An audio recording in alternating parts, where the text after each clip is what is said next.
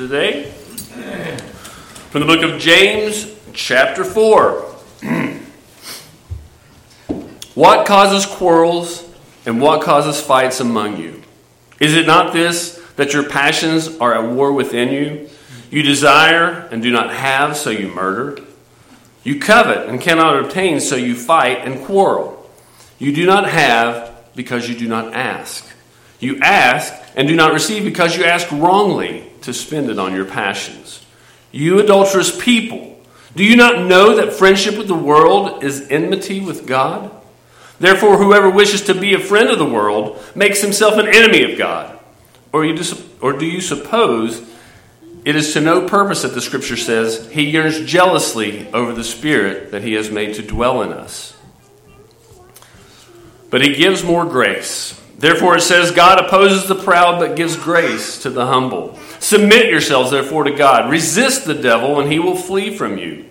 Draw near to God and he will draw near to you. Cleanse your hands, you sinners, and purify your hearts, you double-minded. Be wretched and mourn and weep. Let your laughter be turned to mourning and your joy to gloom. Humble yourselves before the Lord, and he will exalt you. Do not speak evil against one another, brothers. The one who speaks against a brother or judges his brother speaks evil against the law and judges the law. But if you judge the law, you are not a doer of the law, but a judge. There is only one lawgiver and judge, he who is able to save and to destroy. But who are you to judge your neighbor? Come now, you who say today or tomorrow we will go into such and such a town and spend a year there and trade and make a profit. Yet you do not know what tomorrow will bring. What is your life? For you are a mist that appears for a little time and then vanishes. Instead, you ought to say, if the Lord wills, we will live and do this or that. As it is, you boast in your arrogance. All such boasting is evil. So whoever knows the right thing to do and fails to do it, for him it is sin. Thank you. You may be seated.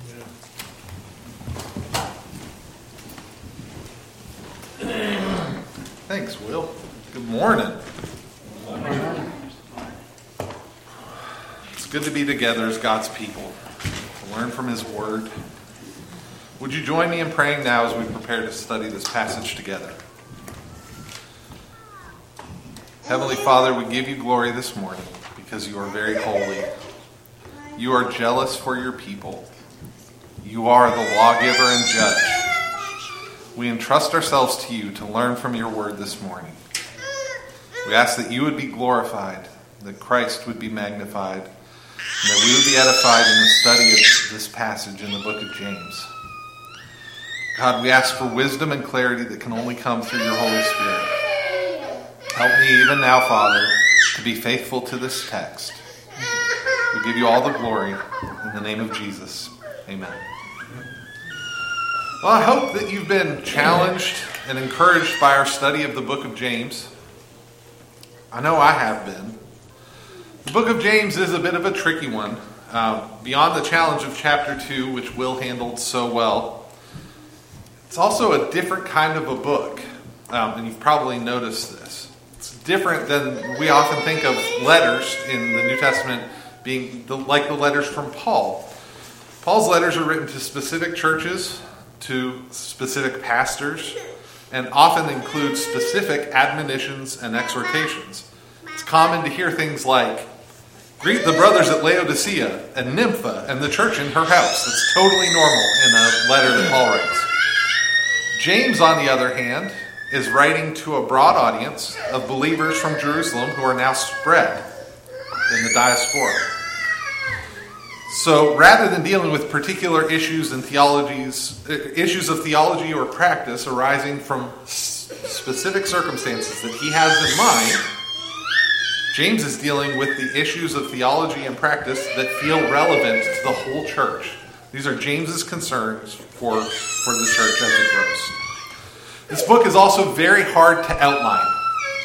In fact, it's kind of funny if you go and read commentaries on the book of James as they try to figure out, like, is this the outline? Does this connect to this? We're not really sure. It feels less like a 5-paragraph essay and more like somebody threw a grenade and then went and picked up pieces and said, now look at this piece, let me tell you about this. And then, oh, how about this one? They're not always super connected. It feels a little disjointed, especially for a church that's honed on the letters of Paul, which do tend to be very specific and organized. Commentators tend to think of the book of James as feeling more like the book of 1 John than feeling like any of Paul's letters. And I think that probably feels right. Also, it's worth noting that James just does a whole lot of quoting the words of Jesus. He is over and over again back into the words of Jesus, and you're going to see that today. As we've heard the book of James preached, and as I've prepared for this message, I've been really impressed with just how much it feels like the Lord has for the church at large, the Big C church, but also for us here at Providence Bible Church in the book of James. So today, we're going to learn about the causes of quarrels. We're going to hear that God wants all of our hearts, all of our attention, all of our affections. We're going to be reminded to mind our tongues, just like last week. And we're going to hear about a place where arrogance may creep into our lives. So, let's get into the text. Verses 1 to 3 in James chapter 4 feel very connected to the end of what Steve taught last week. I'm going to read it together without that pesky chapter break. And that's one of my hobby horses. If you hang out with me for just a little while, you'll hear me say, chapter breaks don't always make sense. Sometimes they break up a thought that would be better put together. I think this is one of those times. So, let me just read to you James 3, 13 to 18. Who is wise and understanding among you? By his good conduct, let him show his works in the meekness of wisdom. But if you have bitter jealousy and selfish ambition in your hearts, do not boast and be false to the truth. This is not the wisdom that comes down from above, but is earthly, unspiritual, demonic. For where jealousy and selfish ambition exist, there will be disorder and every vile practice. But the wisdom from above is first pure, then peaceable, gentle, open to reason, full of mercy, good fruits, impartial and sincere, and a harvest of righteousness is sown in peace by those who make peace. You have heard that it was... Oh, I didn't keep on going. No. Okay, by those who make peace. In chapter 4, verses 1 through 3 read, what causes quarrels and what causes fights among you? Is it not this, that your passions are at war within you? You desire and you do not have, so you murder. You covet and cannot obtain, so you fight and quarrel. You do not have because you do not ask. You ask and do not receive because you ask wrongly to spend it on your passions. So James is completing the comparison. Who is wise and understanding among you? The wisdom from above is pure, peaceable, gentle, open to reason, full of mercy and good fruits, impartial and sincere. But you guys have quarrels and fights among you. Let me tell you about what causes that.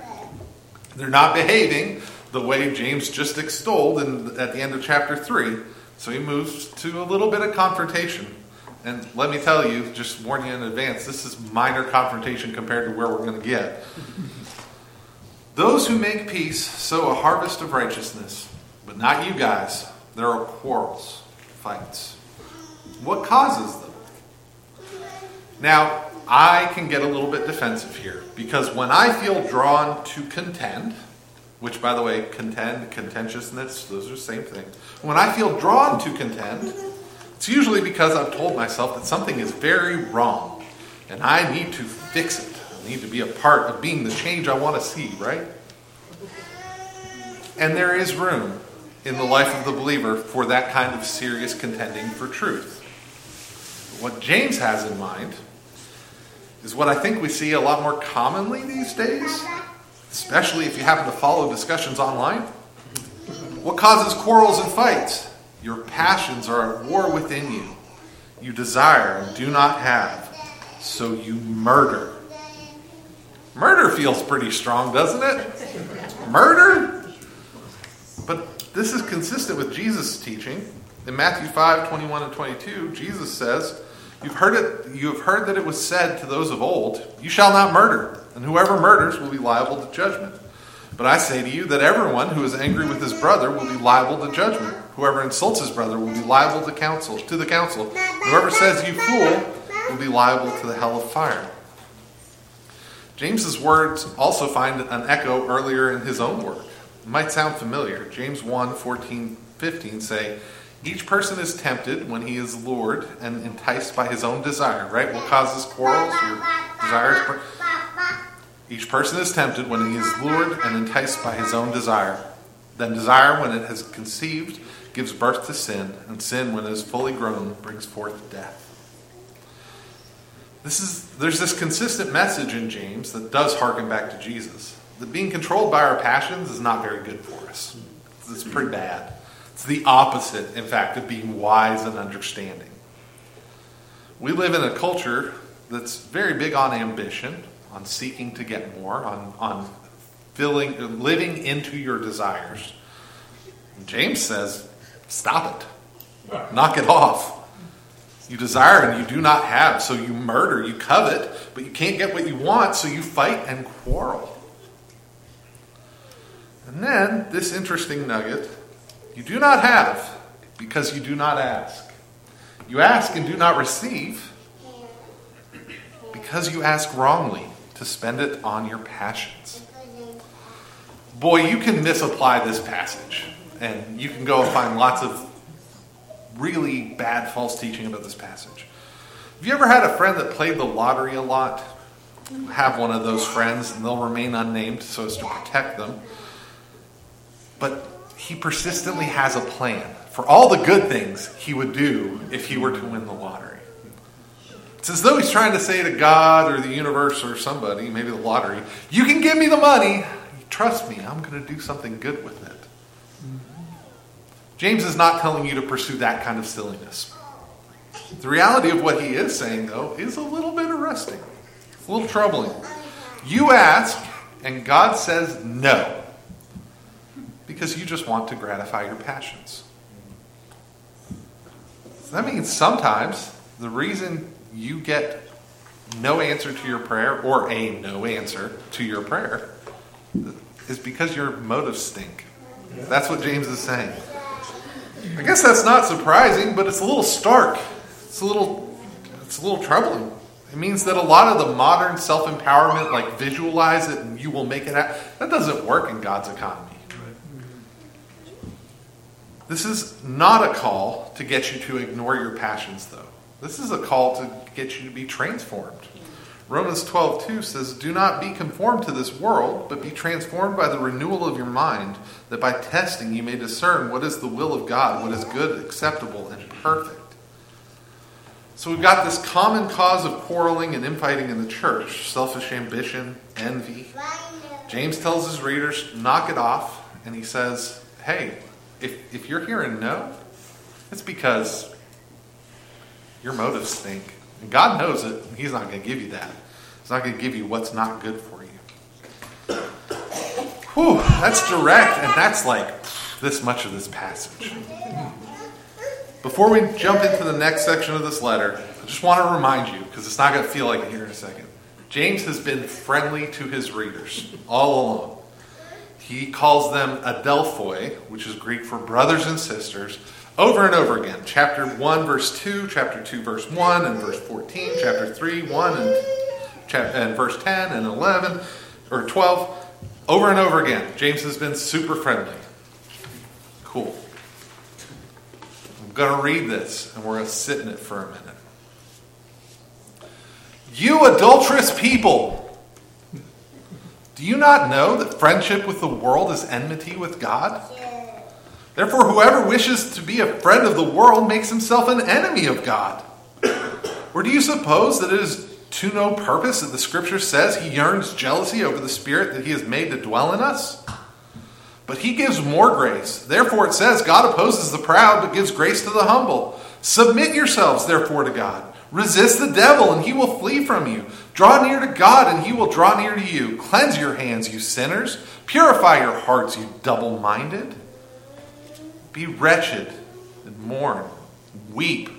Let your laughter be turned to mourning, your joy to gloom. Humble yourselves before the Lord, and he will exalt you.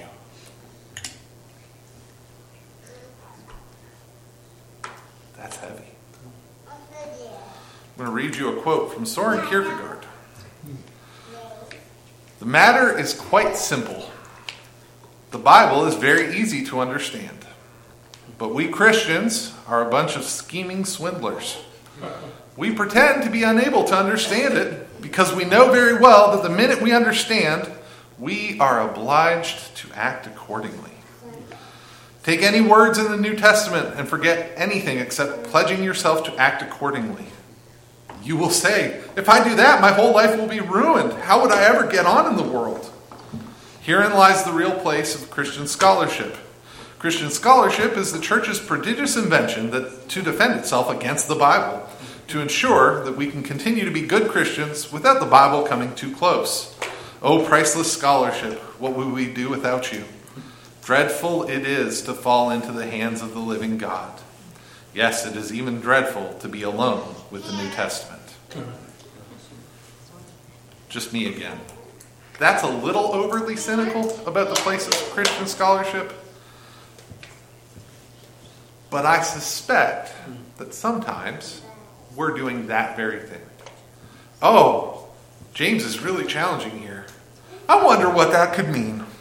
I don't know. We should dig into a bunch of definitions and find out exactly what this might mean. Well, actually, it's pretty simple. I think this passage is, in effect, pretty simple. You can't be friends with the world without being God's enemy. That's it. That's what he's after. I'm going to make the argument from the text, but that's it. That's it. It's simple. James starts, you adulterous people. Literally in the text, it's you adulteresses, you adulterous women. What's an adulteress? Well, it's somebody who's sleeping, having sexual relations with the person with people who are not their husband, right? That's it. Does James mean he's singling out the practice of adultery? No, because he doesn't go on to talk about that, right? Therefore, we understand that James is calling them adulterous in order to grab their attention. He is trying to be offensive in this moment. It's like when Jesus says, you brood of vipers to the Pharisees in Matthew 12:34. Are they actually vipers? No. But he gets their attention, doesn't he? Here, James gets the attention of his readers, and I just want to remind you today, that's us. He is getting our attention. This is a commonly used analogy when God's people have compromised their relationship with him in the Old Testament, right? This is a letter to Jewish people spread abroad. So they're thinking of Isaiah 54, verses 5 and 6, where he says, your maker is your husband, the Lord of hosts is his name, and the Holy One of Israel is your Redeemer. The God of the whole earth he is called. For the Lord has called you like a wife deserted and grieved in spirit, like a wife of your youth when she is cast off, says your God.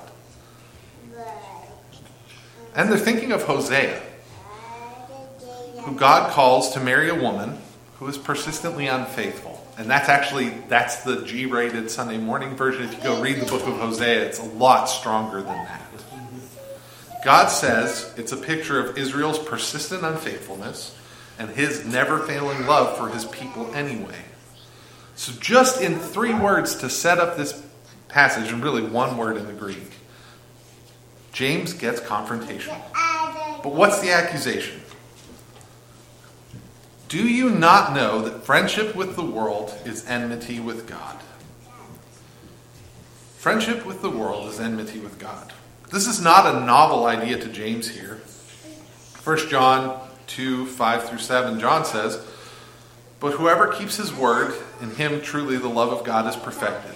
By this we may know that we are in him. Whoever says that he abides in him ought to walk in the same way in which he walked. Beloved, I am writing to you a new commandment. No new commandment, but an old commandment that you had from the beginning. This is the wrong passage. Very definitely. 15 through 17. Let's start again. I wondered what had happened. John says, do not love the world or the things in the world. If anyone loves the world, the love of the Father is not in him. For all that is in the world, the desires of the flesh and the desires of the eyes and the pride of life, is not from the Father, but is from the world. And the world is passing away with its desires. but whoever does the will of God abides forever. This idea of friendship with the world being enmity with God is also similar to Jesus' teaching, right? In Luke 16:13, Jesus says, "No servant can serve two masters. He will either hate the one and love the other, or he will be devoted to the one and despise the other. You cannot serve God and money." James's accusation is that his readers have sought friendship with the world, and in so doing, they have made themselves God's enemy. It's the very next sentence. Whoever wishes to be a friend of the world makes himself an enemy of God. All right, so let's say we're doing the scholarship thing. What does it mean to be a friend of the world? Well, James's readers, their ears are ringing with you adulteresses. So in saying that, James casts us in which role? The bride, right? We are the bride. And we have a bridegroom, right? In Ephesians 5, Paul tells us, "Husbands, love your wives as Christ loved the church and gave himself up for her, that he might sanctify her, having cleansed her by the washing of water with the word, so that he might present the church to himself in splendor, without wrinkle or any such thing, that she may be holy and without blemish." We often read that when we're talking about how husbands and wives should interact, but there's like a beautiful truth about how Jesus perceives his church, us, in that passage. He wants to sanctify her, having cleansed her with the washing of water with the word. Why? So that he might present his bride to himself in splendor, without spot or wrinkle or any such thing. Spot, wrinkle, any such thing, friendship with the world. When James calls his readers adulteresses, roots in friendship with the world, we understand that he's saying his readers, us, may have set our affections on someone or something other than the bridegroom. Then the passage from 1 John helps us. "For all that is in the world, the desires of the flesh, the desires of the eyes, the pride of life, is not from the Father, but is from the world." So, friendship with the world, setting our hearts, our affections, on the desires of the flesh, the desires of the eyes, the pride of life. These things are not from the Father. We cannot love them, befriend them, pursue them, and bring them close while claiming to belong to the Father. That's James's argument. Why? Why does it matter? Why can't I have it both ways, James? You might expect him to say, because then your behavior will stink. That is not what he says. He does not ground this accusation in results. He grounds it in God's nature. Or do you suppose that it is to no purpose that the Scripture says he yearns jealously over the Spirit that he has made to dwell in us? This is a bit of a tricky piece exegetically. The Greek could be translated either, God yearns jealously over the Spirit that he has made to dwell in us, or it could be interpreted as the Net Bible puts it, the Spirit that God caused to live within us has an envious yearning. I'm inclined toward the former. There are lots of you can dive in deep into that, but there is a consistent Old Testament teaching that God is jealous for his people. And that inclines me to the former. But additionally tricky, James says he's quoting Scripture, and there is no Scripture that fits this 100%. This is not a direct quote. Now, often we say, as the Scripture says, and then summarize. That's what James is doing here. He's summarizing a Old Testament teaching that's common, that God is jealous for his people. And let's look at that teaching. Where do we find that? Exodus 20, 4 through 6, in the 10 Commandments. God tells them, "You shall not make for yourself a carved image or any likeness of anything that is in heaven above, or that is in the earth beneath, or that is on the water or under the earth. You shall not bow down to them or serve them, for I, the Lord your God, am a jealous God, visiting the iniquities of the fathers on the children to the third and fourth generation of those who hate me, but showing steadfast love to thousands of those who love me and keep my commandments." Additionally, Exodus 34, 14, "For you shall worship no other God, for the Lord, whose name is jealous, is a jealous God." And Zechariah 8:2. Thus says the Lord of hosts, I am jealous for Zion with great jealousy, and I'm jealous for her with great wrath. Our loving Heavenly Father is unwilling to share. He is not willing to share our affections with false gods or anything that would replace his proper role in our lives. Sometimes that means, people who actually go and worship things that are carved, right? And that's simple, that's easy to see. But sometimes it's people like us who supplant God's place with pretty fun things, pretty ordinary things. His holiness and his purity demands that he not tolerate that for very long. James is saying here in James 4 is that your attempts at friendship with the world fly in the face of God's desire for all of your affection, for all of your love, for all of your friendship.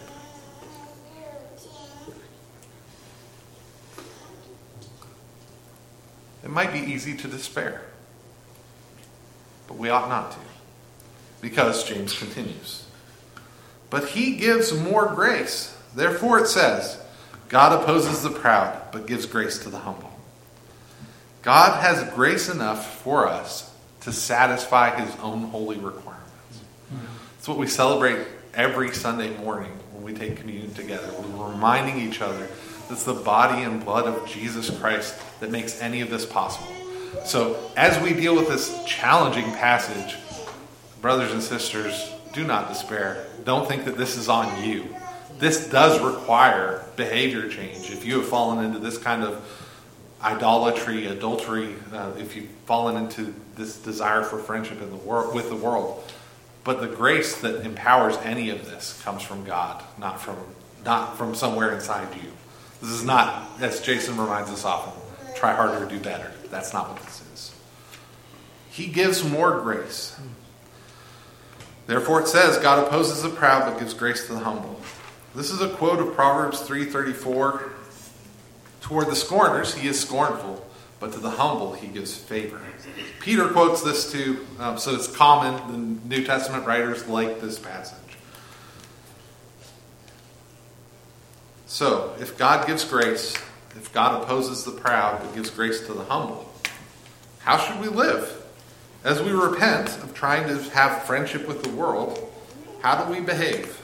James has some commands. And they're intense too. None of this is light and airy. Submit yourself therefore to God. Resist the devil, he will flee from you. Draw near to God, he will draw near to you. Cleanse your hands, you sinners. And purify your hearts, you double-minded. Be wretched and mourn and weep. Let your laughter be turned to mourning and your joy to gloom. Humble yourselves before the Lord, and he will exalt you. Kind of feels like there's a whole process for repentance there, doesn't it? It's worth noting, we're called often in the New Testament to rejoice in the Lord, to be thankful in the face of trials, right? And here we're called to go ahead and mourn, to weep, to let our laughter be turned to mourning and our joy to gloom. How do you reconcile that? Well, the reconciliation is, this is when you're dealing with sin in your life. When you've got persistent sin in your life, when you are repenting, that is not the time to be joyful in the face of a trial. Your sin is not a trial. Your sin is something to be mourned. This whole process for repentance here in these verses. I do want to draw your attention. It's really similar, actually, to a passage in 1 Peter. 1 Peter 5 through 10 says, likewise, you who are younger, be subject to the elders. Clothe yourselves, all of you, with humility toward one another. For God opposes the proud, but gives grace to the humble. Humble yourselves, therefore, under the mighty hand of God, so that at the proper time he may exalt you, casting all your anxieties on him, because he cares for you. Be sober-minded, be watchful. Your adversary, the devil, prowls around like a roaring lion, seeking someone to devour. Resist him, firm in your faith, knowing that the same kinds of suffering are being experienced by your brotherhood throughout the world. And after you have suffered a little while, the God of all grace, who has called you to his eternal glory in Christ, will himself restore, confirm, strengthen, and establish you. So a lot of similarities in those two passages. And there are, of course, suspicious scholars, generally ones who are maybe not in the main of the faith, who would say, see, James just stole from Peter, and that's what happened. But what's far more likely and less cynical is that this is probably a common teaching in the early church. Hey, resist the devil. Submit yourself to God. These sorts of things are common. So let's just, real quick, we're going to fly through James's commands here a little bit more deftly. Submit yourselves, therefore, to God. How do we bring ourselves into a right orientation toward God and away from the world? Because that's the dichotomy here, right? Friendship with the world, enmity with God. Submit yourself, therefore, to God. What does that mean? Much of my study of this passage was aided by Douglas Moo and the Pillar New Testament Commentary on James. It's a really good volume if you need like a single volume on James. Recommend that one. Good commentaries are a gift from God. Douglas Moo says, to submit to God means to place ourselves under his lordship, and therefore to commit ourselves to obey him in all things. He goes on to explain that the Greek term carries the idea of a proper hierarchy. You cannot submit if you do not acknowledge your lower place in reference to the thing you are submitting to. God is not like you. Amen. He is not like me. He's not just another authority. He's not the magistrate in Beckley where you might have to go pay a speeding ticket. He is the ultimate authority. So we submit to him. And hand with submitting to him is resist the devil and he will flee from you. The devil is not a rightful authority. Sometimes we forget that. He is an authority. He is a spiritual power. But our job is to resist him.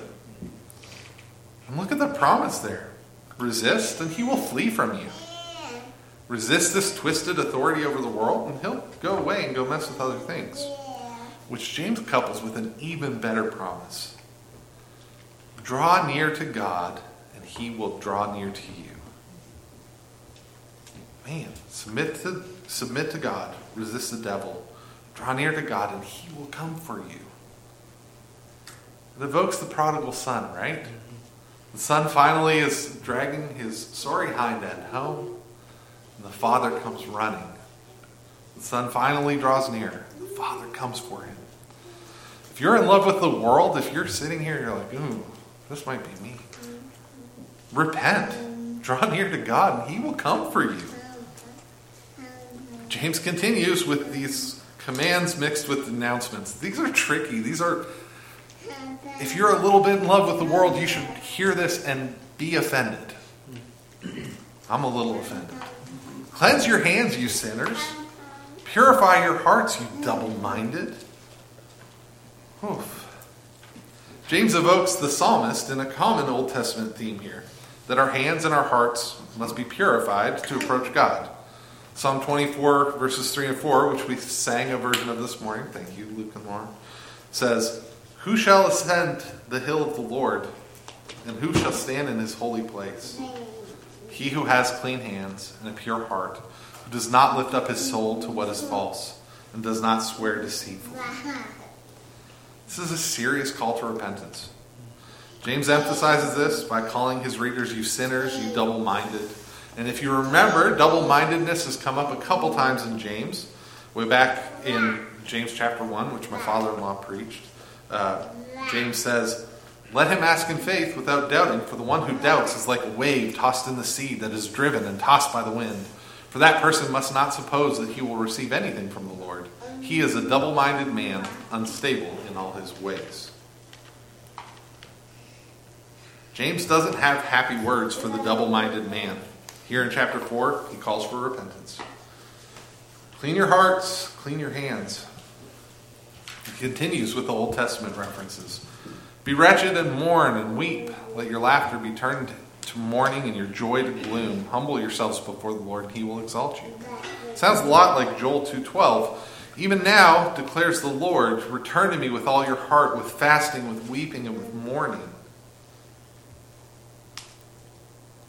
The repentance that James calls his readers to requires humility, serious reflection and grief over the ways that they've gone astray.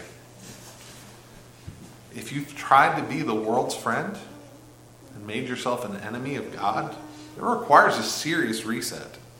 Mourn, be wretched, weep, humble yourself before the Lord.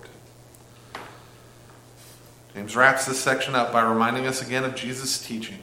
In Luke 18, Jesus says, "Everyone who exalts himself will be humbled, but the one who humbles himself will be exalted."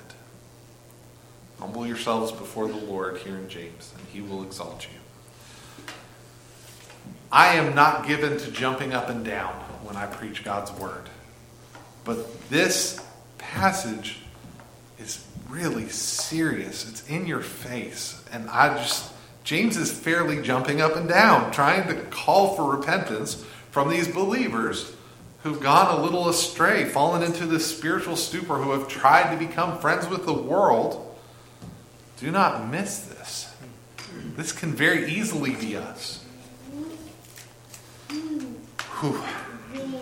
Doesn't get easier. He turns from this to another attack on the tongue. Steve did a great job last week, and one of the things he mentioned, thanks Steve, was just how often the topic of our use of our tongues comes up throughout the book of James. I have fallen into that thinking of yeah, that's James chapter 3. But James pointed out last week, no, it's everywhere in the book of James. You cannot miss it. Here in chapter 4, James says, "Do not speak evil against one another, brothers. The one who speaks against a brother or judges his brother speaks evil against the law and judges the law. But if you judge the law, you are not a doer of the law, but a judge. There's only one lawgiver and judge, he who is able to save and destroy. But who are you to judge your neighbor?" So James exhorts his readers not to speak evil against one another. Note the return to brothers. He is back to being friendly, right? This is not you adulteresses anymore, thank heavens. He says, "Do not speak evil." That's translating Greek, that is actually speak against. Do not speak against one another. It's negative speech. It's slander. He's calling out slander against fellow believers here in this passage. The people of Israel, of course, have this history of committing some slander. Numbers 21, verse 5, the people spoke up against God and against Moses. Said, "Why have you brought us up out of Egypt to die in the wilderness? For there is no food, no water, and we loathe this worthless food." That was slander. It was a lie about God, about God's treatment of them. James says we cannot speak against one another. Why? He says that when you slander or judge a brother, you slander and judge the law. Now that raises the question, which law, right? Which law does James have in mind? The Old Testament law, what the Jewish readers that he's writing to would have thought of as the law? Possibly. But it seems more likely that it harkens back to 2 weeks ago, to Will's message, where James challenged them on partiality. In James 2, 8, and 9, he says, "If you really fulfill the royal law according to the Scripture, you shall love your neighbor as yourself. You are doing well. But if you show partiality, you are committing sin and are convicted by the law as transgressors." Remember, that is an allusion back to Leviticus 19, right? "You shall not hate your brother in your heart, but you shall reason frankly with your neighbor, lest you incur sin because of him. You shall not take vengeance or bear a grudge against the sons of your own people, but you shall love your neighbor as yourself. I am the Lord." James says, when we speak evilly and against and judge our brothers and sisters, it's not just that we violate the law. We set ourselves up as judges of the law. We're saying, I know better than that. We set ourselves into God's place. James finishes, there's one lawgiver and judge. He was able to save and destroy. And in case you thought that still might be you, he says, who are you to judge your neighbor? Now, Will did a great job 2 weeks ago reminding us that there are certain kinds of judgment that we are called to exercise as believers. What James is particularly talking about here is the kind of evil judgment that leads to speaking evil against, slandering a brother or sister in Christ. There's no room for that in James's mind. boy howdy, we got room for it in the world, don't we? We platform people. We give people audience because they're good at this, because they're good at slander. If you're feeding your appetite for that, somehow, knock it off. James says, who are you to judge your neighbor? And you know that he's got in mind. He's referred back to Jesus' teaching how many times? So what's he got in mind when he says, who are you to judge your neighbor?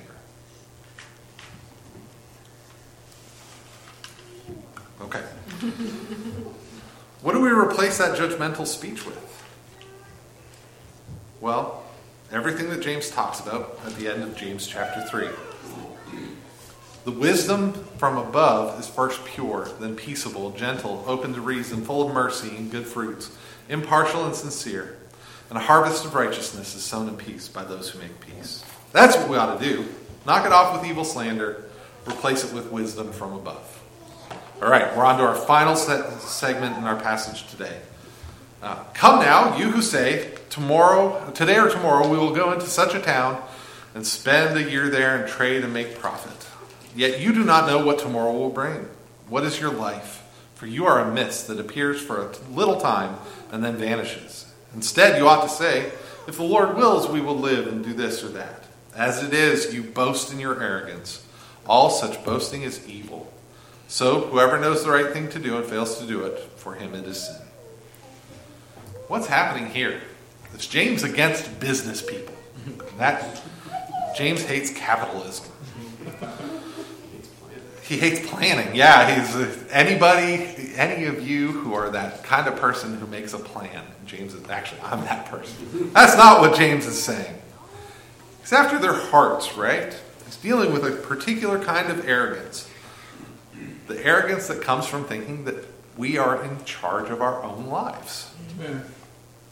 This passage parallels chapter 5, verses 1 through 6 pretty closely. They both start, come now, you, and proceed to discuss a particular sinful behavior that James wants to counter. I think there are probably other significant connections there, but I'm going to leave those to Jason, who returns to the pulpit next week. He can take care of that. In the end of chapter 4, James is confronting the arrogance of those who think that they're in control. I'm going to tell you, James's audience had less of a tendency to think that they were in control than we do. Amen. We have germ theory. We have 401ks that automatically fund from our paychecks. We have GPS, satellites that tell us about the weather. We have pictures of deep space and pictures of DNA. We know how everything happens, we think. It's easy with that kind of power to fall into this kind of arrogance. James provides the corrective. You do not know what tomorrow will bring. What is your proof?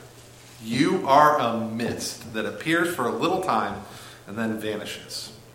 Two parallels you can't miss. Of course, we can't read that we are mist without thinking of the book of Ecclesiastes. For the preacher in Ecclesiastes, he gets to experience everything. And he calls it all meaningless, vapor, a mist. Ecclesiastes 5:10 says, he who loves money will not be satisfied with money, nor he who loves wealth with his income. This also is vanity, meaningless, vapor. That's what you should think every time you read that in Ecclesiastes. James is right there with the preacher in Ecclesiastes. You don't know what tomorrow's going to bring.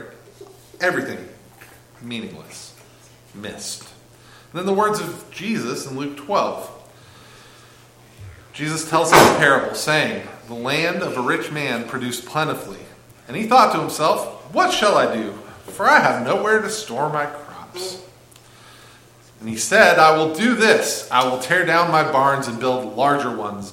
There I will store all my grain and goods. And I will say to my soul, soul, you have ample goods, laid up for many years. Relax, eat, drink, and be merry. But God said to him, you fool, this night your soul is required of you. And the things you have prepared, Whose will they be? So is the one who lays up treasure for himself and is not rich toward God. Jesus and his brother James both emphasize the danger of falling into arrogance around this brief life that we have on earth. Or as the preacher in Ecclesiastes would say, under the sun. What is James's remedy? Instead, you ought to say, if the Lord wills, we will live and do this or that. So we live humbly in the light of God's kingship. If he wills, we will live and do this or that. Why? Because the alternative is arrogance. As it is, you boast in your arrogance. All such boasting is evil.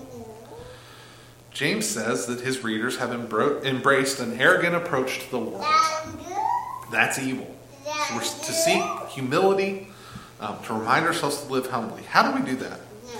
Throughout Christian history, there's evidence of different practices among believers. One of those is the Puritans really loved to put the letters DV at the end of their letters to one another. And that stood for the Latin for Deo Volente, which is this: if God wills. If the Lord wills, we will do such and such a thing. Serve to them as a little reminder that their plans are ultimately meaningless if they are not God's plan. And if developing a little practice like that is helpful, you should do it. The one thing you have to watch for is it can become like magic words, right? If I just say if God wills before I announce my arrogant plan, then I'm safe. And that is not how this works. This cannot be a superstitious thing. You need to discipline your heart, your spirit, to receive what God would have for you. To understand that his sovereignty over all things is for your good. Don't become arrogant thinking that your plans govern the universe. God is in control, and it is very good. James ends, so whoever knows the right thing to do and fails to do it, for him it is sin. The so there is really tricky. How does this connect back to living humbly? All such boasting is evil. So whoever knows to do the right thing, who knows the right thing to do and fails to do it, for him it is sin. It's a tricky one. But it's not unlike James to come back to the words of Jesus. In Matthew 25, 41 to 43, Jesus says, "Then he will say to those on his left, 'Depart from me, you cursed, into the eternal fire prepared for the devil and his angels. For I was hungry, and you gave me no food. I was thirsty, you gave me no drink. I was a stranger, you did not welcome me. Naked, and you did not clothe me. Sick and in prison, and you did not visit me.'" And likewise in Matthew 23, he says to the Pharisees, "Woe to you, scribes and Pharisees, hypocrites! For you tithe mint and dill and cumin, and have neglected the weightier matters of the law, justice and mercy and faithfulness. These you ought to have done without neglecting the others." I think here in verse 17, James is simply providing a reminder that there are sins of commission, the things that you set your heart and mind to go do wrong. And then there are these sins of omission, these sins of arrogance. Make your plans. You know the right thing to do. You don't do it. James is attacking that. So, we've made it through our passage. And that was a lot. What are you going to do with that this week? In trying to keep with our practice here at Providence, I have 4 R's in 3 points. 4 R's for you today as we seek to apply this passage to our lives. First, repent and recommit. Brothers and sisters, you simply cannot be friends with the world without being God's enemy. I don't know where the Holy Spirit is working on you today. Pretty aware of where he's working on me today. It kind of hurts. But you must commit to complete fidelity to God, to being fully his. This is more serious than the Yankees versus the Red Sox. It's more serious than the Maple Leafs versus the Canadiens. It's more serious even, dare I say, than WVU versus Virginia Tech or Pitt. Either one. It's even more serious than USA versus Russia. This is the most significant divide that exists in the universe. It's God versus evil. Good versus evil, but God. You cannot be a friend to the world without compromising your faithfulness to God. Now, I'm going to tell you, I've struggled with this message because I want to be both and. I'm a friendly guy. I'm gentle. You know? Just want to be, can't we all get along? James says no. Absolutely not. So, repent and recommit. Wherever it is that you've softened your stance, where you've received the lust of the flesh, the lust of the eyes, the pride of life, something from the world, and you've said, yeah, it's okay for that to be the standard in my life instead of God's standard, repent. Recommit to being faithful to the Creator of all things, the God of Abraham and Isaac. He is jealous. He wants all of your affection. He will not share you with the world. Don't try to have it both ways. Repent and recommit. If you're not sure exactly what to do with that, my recommendation is this. Ask God to show you where you might be unaware that you're accepting the world's standard instead of His. Be in the Word. Be in prayer. God will be at work on your heart, I assure you. Repent and recommit. Reconsider your speech. Do not speak evilly about your brothers and sisters. There's no room for tribalism in the kingdom of God.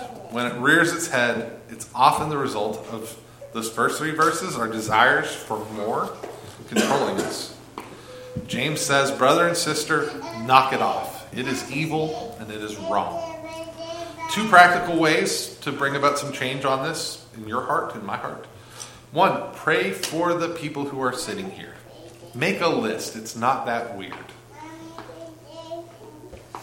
Not only is it good spiritual discipline, it's really hard, it turns out, to speak evilly against somebody that you pray for regularly.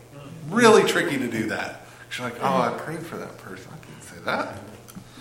2, pray for the other churches here in Beckley. Start small.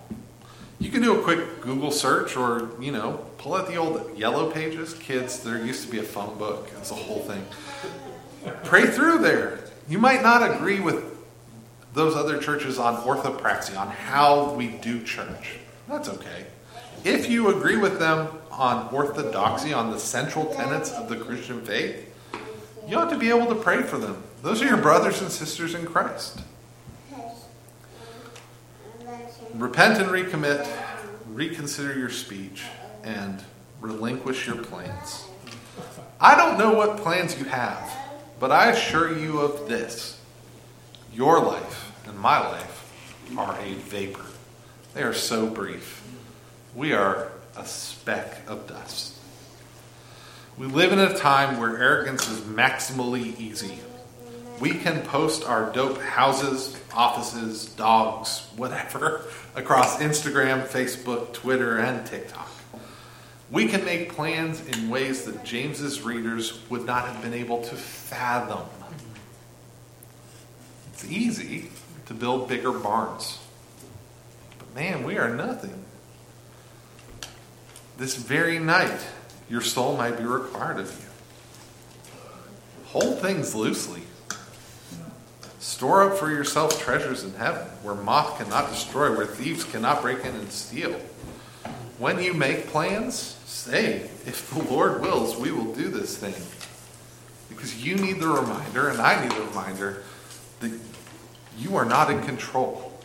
I am not in control. God is in control. And He is at work. Repent and recommit. Reconsider your speech and relinquish your plans. Pray with me.